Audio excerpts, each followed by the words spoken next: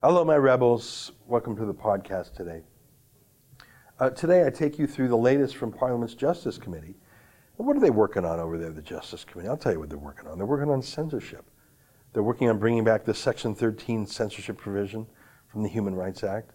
They're working on establishing a national registry of hate. Yeah, good luck trying to understand that.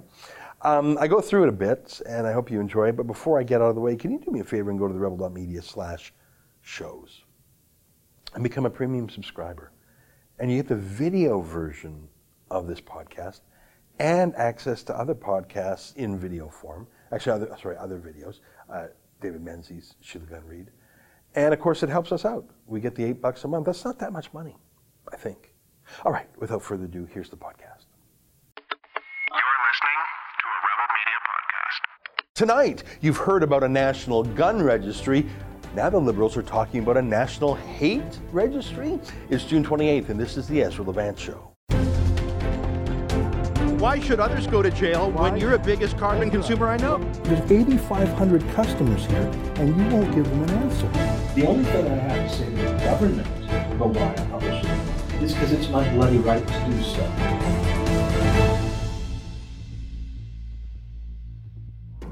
Look, I know there are a lot of important things going on in the world right now.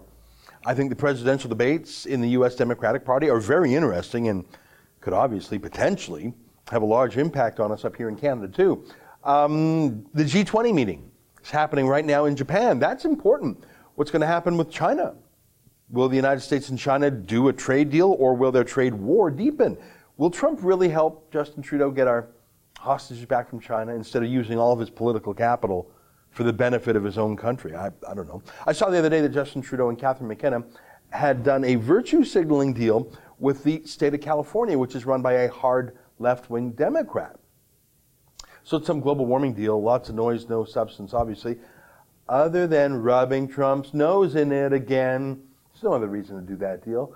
Sort of like Trudeau did, I don't know if you remember this, when he had his bet with Nancy Pelosi on the NBA championships. Why would a Prime Minister of Canada, our head of government, have a bet with the Speaker of the House in the States as opposed to the President, their head of government? It would be like if Donald Trump had a bet with Canada, but instead of betting Trudeau, he bet Andrew Scheer. It's obvious what that's about. Just like Trudeau's weird deal with the Democrats of California, it's all about snubbing Trump. So yeah, it wouldn't surprise me if at the G20 Trump said, hey, Justin, why don't you talk to Nancy Pelosi? Have her call China for you, or talk to the governor of California. He can call China for you, Justin, since they're your true close friends. Lots of things to talk about these days. Lots of things about the carbon tax, the court rulings on the legality of it.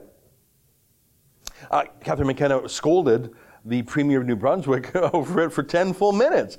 Can you imagine thinking you can scold your way into re-election, scolding people because they don't like paying a tax? Anyways, my point here is to show you that the world is full of news these days, and today in particular. Now, I do truly believe, despite that the most pressing news right now in Canada is the stampede towards censorship, here and other parts of the world too. The only democracy in which it's slipping away, freedom of speech, is slipping away faster than here is New Zealand, which is actually infecting the rest of the world with their extreme censorship. I showed you the other day the speech by the UN Secretary General calling for global monitoring of social media with a crackdown on what he considers hateful, but the UN admits they have no objective definition of hate speech, but they said it includes anything contrary to UN programs. And of course, the real power, as Guterres' speech at the UN made clear, was those tech companies themselves who will be forced to do the censoring. I don't know if you've been following it, but our friend James O'Keefe at Project Veritas has released videos of Google executives saying they plan to use their massive control over information to fight against Trump's re-election in 2020. So it looks like they don't particularly need a lot of pressure from the UN or New Zealand or whomever anyways. But it must be said that our own Justin Trudeau is in the first rank of censors around the world. Let me show you a couple of new items. Look at this. It's a new report by the Public Safety Department of Canada. That's our version of the U.S. Homeland Security Agency. So this, as you can see, is a report by the Canada Centre for Community Engagement and Prevention of Violence. Now, I read through this document, and nowhere does it mention Islamic extremism or the 100-plus ISIS terrorists who were recruited in Canada, went to Syria, committed murder, rape, other war crimes, and many of whom have returned to Canada. There's no mention of them. No mentions of radical mosques. Those words appear nowhere in this report. But look at what does appear in that report. While focusing on educating leaders, service providers who work with youth also ensure better controls on media. This is their to-do list. Ensure better controls on media, e.g. Rebel, and social media, Facebook and Twitter, and their hate-inciting communications. The Liberal government believes in better controls on the media. And the only example they give is us and our hate-inciting communications. What does that even mean? What's the definition of that? What better controls are they even talking about? Well, the UN itself doesn't define it, and that's the point. If they don't define it, then they can have it mean whatever they want it to mean at any given moment. It's not a rule then, is it? It's an unlimited power based on any individual's whims, and Trudeau deeply, deeply hates the rebels. So that's one official document by Goodale's Public Security Department. No mention of actual terrorists, but a call to control media of patriotic Canadians. Look at this story in the Hill Times. House Justice Committee echoes calls for a national database to track hate online. Making the database a reality to get a more accurate picture of the scale of the issue might involve encouraging police forces to work with organizations that may already be collecting their own data, says Chair and Liberal MP Anthony Housefather. You'll remember Anthony Housefather. He's Trudeau's puppet on the Justice Committee, the one who shut down any further inquiries into Trudeau firing Jody Wilson-Raybould as Attorney General, punishing her for opposing his idea to let his corrupt Quebec cronies at SNC-Lavalin off the hook. So what's Anthony Housefather up to now? What rule of law, what liberties is he undermining now? Well, nothing less than a national database to track hate. That's what he's proposing. I'll read a little bit from the story. Setting up a national database to track hate crime incidents to tackle the spread of hateful content across the country is a no-brainer, says one expert, while a Liberal MP says it may not be an easy fix. Okay, well, hang on, stop for a second. Which one is it? Hate crimes, they mentioned. I get that, I think. That's beating someone up because they're black, or vandalizing a synagogue because it's Jewish. So it's a crime, that's the crime part of hate crime, and it's motivated by some bigotry. I get it. But did you see the second part there? Hateful content. Hey, hang on. Content, they mean words. That's the weird way of saying words or pictures. So we're not talking about crimes anymore. Hateful content, they mean opinions that they don't like. Opinions they hate, or maybe opinions they think are spoken from hate. But you see, hate is a natural human emotion. It's not a crime. But they're blending it in with real crimes because they're trying to use the criminal law that we all agree should be used to stop violence. Well, they're trying to use it to stop feelings now. That's what they're doing. Here's that idiot Housefather. He said, one of the things that is clear from what we heard was that there's an incredible gap in data collection, said Liberal MP Anthony Housefather, who chairs the House Justice Committee, in a phone interview. There needs to be a way to have a collection of data that uses consistent definitions and compiles statistics from across the country and makes people feel comfortable in actually reporting what they experience. Well, hang on. Police already do gather data on real crimes. They've been doing that for decades, centuries, I guess. What does he mean by making people comfortable reporting what they experience? I mean, if he means real crimes, I'm all for that. But I think he means ideas, feelings, words. I'll read some more. The National Council of Canadian Muslims is one organization that maps anti-Muslim incidents across Canada, according to Ms. Konanur. Incidents are classified by types, including physical, vandalism, and online verbal assaults. So far, 25 have been reported in 2019. Now, I'm not sure if you remember, but the National Council of Canadian Muslims, it's the new name for CARE Canada. That was the Canadian branch of the U.S. group called CARE, Council of American Islamic Relations, which was found by a U.S. court to be part of the Muslim Brotherhood. So they're as extreme as it gets. In some countries, the Muslim Brotherhood is regarded as a terrorist group. So they're saying they've been counting vandalism and physical assaults. Okay, I get that. But also verbal assaults, online verbal assaults. What does that mean? Mean tweets? Mean Facebook? There's no such thing as a online verbal assault. Then that's not an assault unless you're using that word poetically. You see what I mean about eliding the language? I know what a violent assault is, but an online verbal assault, that's not actually an assault. Now, I don't want anyone to punch a Muslim or anyone else in the face. That's a crime. And if you do it because a person is a Muslim, you could call that a hate crime. But it's not a crime to say mean things about someone online. It just isn't. That's not a crime, sorry. I'll read some more. Whether it takes 6 months or it takes a year, we're recommending that there be a full and complete plan to deal with online hate, Mr. Hough's father says.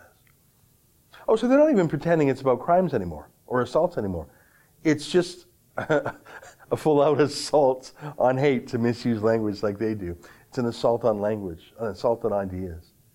To handle and control the internet, including us by name. Here's the scariest part of the whole article, though.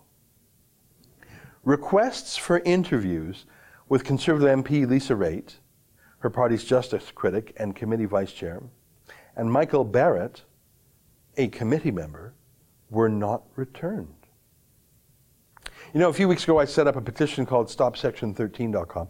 It was about one of the proposals by House Fathers Committee to ban mean words online. That's the part of the Canadian Human Rights Act that Stephen Harper had the good sense to repeal in 2013. The Liberals want it back. They recommended that it come back. And in addition to all this other censorship, we're talking about the national database tracking mean comments. Like, that's not creepy at all. But where are the Conservatives on this? You know, I had a few emails come in back to me when I launched that petition saying, Ezra, the Conservative Party wrote a minority report at the committee, and they were for free speech. Okay, yes, that is true. The Conservative MPs wrote a very short but quite good piece of paper about free speech, and they came out against reviving Section 13, and that's it. They filed that piece of paper quietly, didn't put out a press release, didn't tweet about it, didn't give a speech about it. I'd be surprised if 100 people have read it. Not one public speech by any Conservative MP, certainly not the leader, Andrew Scheer. Not one public comment, not one statement in Parliament, not one email from the party about it, no campaign about it. It's as if it never happened. Just a signed piece of paper filed away with the government. And when the Hill Times positively called up the Conservative MPs, who were so chatty about anything else in the world, well, when they found out it was about free speech, they wouldn't even return the phone calls on this. It's crystal clear the Conservatives don't actually care about free speech either. Or scratch that. Of course they do care. Of course they care. They're just too afraid to stand up to Anthony Housefather or the Muslim Brotherhood because they're worried that they'll be called mean by the CBC or something. We're in trouble, folks. We'll talk more on this subject in a moment.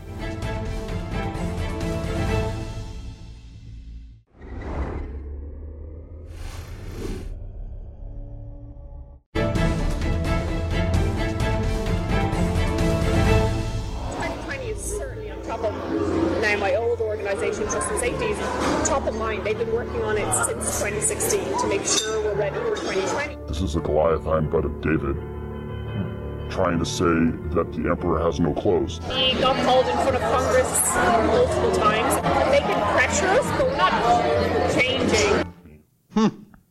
There you have it. Google insiders talking to Project Veritas about their plans to stop Donald Trump from winning in 2020. Google insider coming forward, keeping his anonymity, but other Google executives captured on a hidden camera, which is the forte of Project Veritas. Well, stunning to some, but completely unsurprising to those of us who have been following the politicization of YouTube, Google, Facebook, and other social media companies. In fact, our next guest broke the news with a scoop of the Google town hall meeting, the all-staff meeting in the days after Trump's win in 2016, when senior executives were literally crying at staff meetings about the loss, and they spoke about the Democrats in the first person plural. We lost, we must win. They weren't even a separate entity. To be at Google is to be a Democrat. Well, joining us now with the latest on this is our friend Allum Bokhari, senior tech correspondent for Breitbart.com. Allum, it's been an unbelievable week. Project Veritas doing outstanding journalism as always. You've had some great columns about this. Can you sum up the latest status of these revelations by Project Veritas, and you've had some revelations too, and also the attempts to censor these revelations by these same companies. Well, this is like the latest piece of evidence in what's becoming like a mountain of material proving that Google has a massive political bias, a vested interest in the next election, and a determination, frankly, to influence the election. So, as you said, 2 days after the election, we got a clip of the Google executives reacting, promising to make, in the words of Google Vice President Kent Walker, make the populist movement a hiccup in history on the march towards progress. Those are his words. We've also seen YouTube manipulating its search results for so-called politically controversial search queries like abortion and abortions, down-ranking pro-life content and pushing pro-abortion content from mainstream news outlets up the search rankings. And that's important because most people often don't go beyond the first 2 or 3 results even, and certainly not beyond the first 10 or 15 results. It's very rare for people to do that. Project Veritas also shed further light on that YouTube blacklist, which we broke a few months ago. They also added search terms like repeal the 8th ahead of the Irish abortion referendum. Now, repeal the 8th was a reference to amending the 8th Amendment to the Irish Constitution, which criminalized abortion. So they actively interfered in that referendum, which took place last year. We also found that these search terms were added 7 days before the vote took place. So this was very consciously done before the election. I mean, it's incredible. For 2 years, the legacy media has totally bought into the conspiracy theory, finally debunked by Robert Mueller, that Donald Trump was working in collusion with the Russians. It was a 2-year fever that was finally disproven. Here we have YouTube, Google, internal documents, not disputed by the company, from what I can tell, saying, yeah, we're going to manipulate this election and that election, and we are going to do our best to stop Trump. And there's a collective yawn. I think it's pretty obvious why, Alan. I think it's because 90+% of journalists agree Trump must be stopped, and if that's through censorship, so be it. Yes, and by the way, it also helps mainstream journalists boost their content. You know, mainstream journalists past 3 years have been getting absolutely crushed by the independent media, by YouTubers with webcams in their basements. Some multi-million-dollar broadcast networks have been getting, frankly, owned by those people. So the fact that YouTube is now adjusting its algorithms on key political terms to promote so-called authoritative sources, by which they mean the mainstream media, that's going to be a massive boost for mainstream journalists over their competitors. So yes, why wouldn't they support it? You know, this expose into Google, the interviews were done by Project Veritas. Of course, Google owns YouTube. So yes, Google, which was exposed, well, their subsidiary YouTube shut down the Project Veritas expose. Brazen, basically, and I was shocked that other tech companies got in on it too. Vimeo, which is actually a direct competitor to YouTube, deleted the same videos too. I mean, it was like they were all colluding together. How can you make sense of that? Why would rivals to YouTube shut down an expose of that's embarrassing to YouTube? Wouldn't they want to profit off the bad news of Google? Right. Well, here's a kind of market failure we have, because although Vimeo and YouTube are commercial competitors, they're not ideological competitors. They're part of the same Silicon Valley monoculture that hates Trump, that hates Republicans, that wants to see him lose the next election. This is so strong in Silicon Valley that even commercial competitors will work together to censor ideological opponents. And we saw this with Alex Jones. We had one Silicon Valley after another just banning him.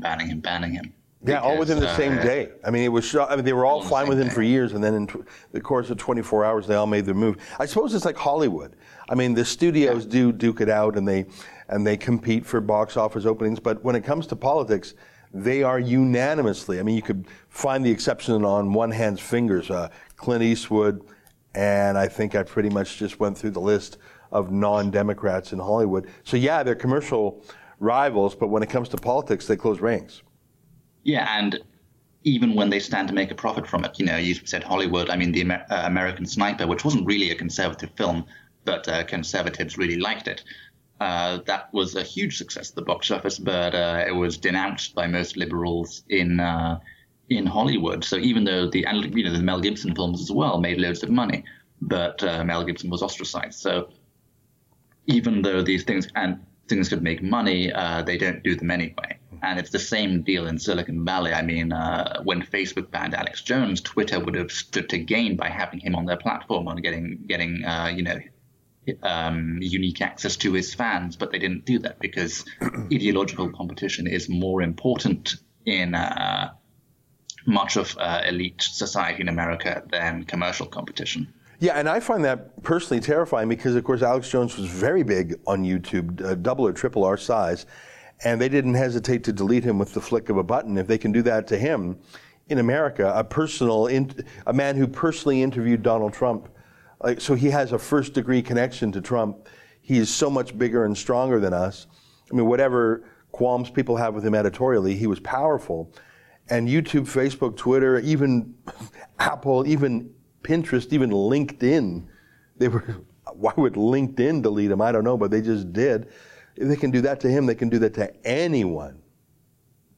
Yeah, and now they're doing it to journalism. So, as you said, YouTube kicked off Project Veritas because Project Veritas did journalism about Google, which owns YouTube. So Google is censoring journalism about Google. That's terrifying as well. That they're behaving like a totalitarian government, which in many ways they are. Yeah, they have less scrutiny and less accountability than even many authoritarian regimes, as hard as that is. And they have more power over our lives directly. I tell you, there's not a lot of things that Vladimir Putin can actually do on any given day that would affect my life. In fact, other than war or some cyber war, I can't even think of one. But on any given day, YouTube, Facebook, Twitter can very much change my life. Not only the company we have called The Rebel, but imagine if you were deplatformed. I mean, and now Facebook's talking about getting into the cryptocurrency business. Imagine the same political decision that shuts down your Facebook account. Well, what if and they claim they wouldn't do it, but I don't trust a word they say. What if they refuse to let you have access to your Facebook currency because you said something wrong, you liked something wrong, or you did something even in real life off the platform they didn't like? These people have more power over our lives than Vladimir Putin does, by far. Absolutely, and I think the next stage of conservative politics is going to be this battle with woke corporations, not just in Silicon Valley. You mentioned the cryptocurrency thing, being locked out of your crypto wallet because you said the wrong thing on Facebook. Activists are already pressuring MasterCard to do the same thing. They want them to establish a so-called Human Rights Council to monitor the far right with a view to cutting off payments. They actually protested MasterCard's annual general meeting last week. And that was the Sleeping Giants and a group called, I believe, This Is Us doing the probably protest. Change the terms. They're trying to change the terms of contracts. Well, let me ask you this. I mean, and by the way, it's coming to Canada too. Our Justin Trudeau is going full speed ahead with the Christchurch Call to Action, which is a censorship program led by the traumatized Prime Minister of New Zealand named Jacinda Ardern. I don't know if you saw it, Alan, just a few days ago, the Secretary General of the United Nations announced a war on what he called hate speech, and he emphasized leaning on social media companies many times. I feel like... Yeah, it was interesting. I got into a sort of spat with a BBC journalist a couple of weeks ago because the BBC journalist was complaining that he's a China correspondent, he was in China, and on WeChat, China's biggest social media platform, you can't talk about the Tiananmen Square protest. And he was complaining about this.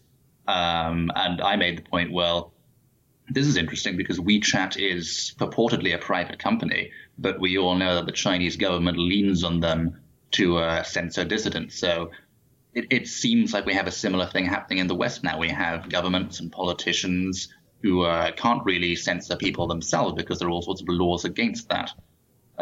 Slight difference with China there. But they know that they can make private companies do it on their behalf.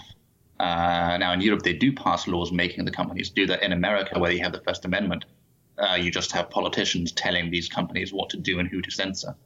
So the parallels are getting more apparent all the time with totalitarian regimes like China. You're so right. I mean, of course, we find censorship of Tiananmen Square odious, but how is that any different than what you just described Google doing to Project Veritas? And why is it... And indeed, the social credit system. So in China, if you engage in behavior the Chinese communists don't like, they'll adjust your social credit score, which will effectively ban you from using transportation, ban you from from sending your kids to good schools, ban you from all sorts of essential services. Mm-hmm. And we have a very similar system now developing in the private sector in the West, where if you fall below a certain, your scores are hidden, but if you fall below a certain score on Facebook, you attract too many hate agents points. I released a story a few weeks ago exposing Facebook's list of so-called hate agents, people who they're monitoring for hate speech. You accumulate too many points, and they'll kick you off the platform. And we have like Uber and Lyft and Airbnb kicking people off. We have PayPal kicking people off, credit cards. So all of these essential services can be just completely cut off if you exhibit the wrong behavior. And you do have a secret score that's assigned to you by many of these platforms that is very similar to China's system. Yeah, you're so right. I think these companies are practicing in China and importing the bad practices here instead of taking the history and the culture and the practices of liberty from here and exporting liberty there. The pipes are reversed. I find that terrifying. And I come back to the question I've asked you surely a dozen times over the years. When's the president going to do anything? Because, I mean, up here in Canada, we're dealing with all these Silicon Valley-based companies. I mean, I suppose they have some exposure to Canadian law, but of course Justin Trudeau likes the censorship. At the end of the day, Canada is not the home base for them. Donald Trump's America is. He controls the Communications Decency Act. He controls antitrust investigations, civil rights investigations. There are a number of tools he could use, even if they're not failure-proof or foolproof. Even just launching them would have a salutary effect. And yet, besides the odd tweet from the president, I have seen nothing, and the day is getting long. We're halfway through 2019. The Democratic primaries are underway. How much more time will there be for him to save himself? Forget about saving you and me. When will the man save himself? Yeah, I mean, he's personally under attack. Twitter is now going to censor his tweets. They're going to put them behind barriers. You have to click through to access them. So they're openly censoring the president now, and he seems to not be doing much about it other than speaking out. The Justice Department did launch an antitrust investigation, which is a big deal. But an antitrust investigation is sort of like it's not the right tool to deal with this specific problem, I don't think. It's possible that you could solve the censorship question in a settlement. So maybe that's what he's going for. But, antitrust is sort of like, a square peg in a round hole. What I think needs to happen is, as you mentioned, civil rights investigations. That could be a very useful tool because many of these companies are based in California, which has strong laws against political discrimination, against viewpoint discrimination. And what I'd like to see, because, again, this isn't just Silicon Valley we're talking about now, it's credit cards, it's even restaurants kicking you out because of political viewpoint. There was a knitting website, the biggest knitting website on the internet said they're not going to allow Trump supporters on their platform anymore. So even knitting is political.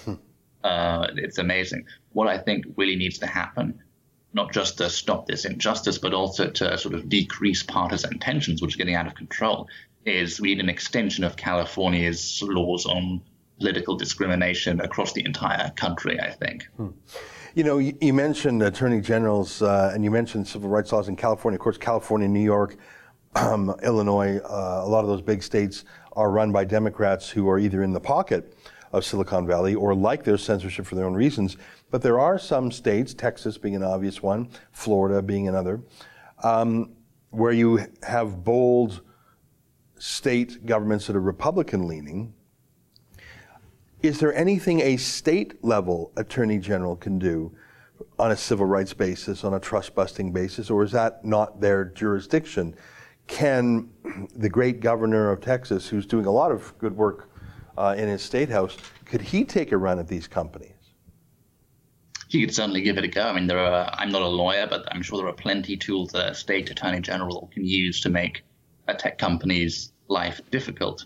And even if they're not directly related to the question of discrimination or censorship, but at least make those questions part of the settlement. And hopefully that's what will happen with the antitrust example. Yeah. What also needs to happen, I think, state legislatures, which, as you say, in many cases are controlled by Republicans in certain states, they need to immediately pass laws on viewpoint discrimination and political discrimination. I think that's the way forward. Yeah.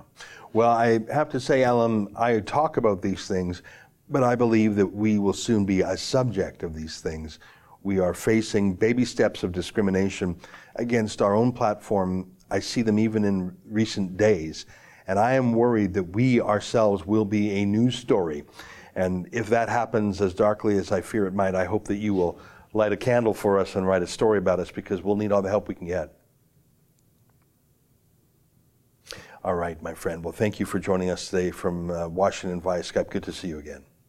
Thanks, Ezra. All right, that's our friend Alan Bokhari, Senior Tech Correspondent for Breitbart.com.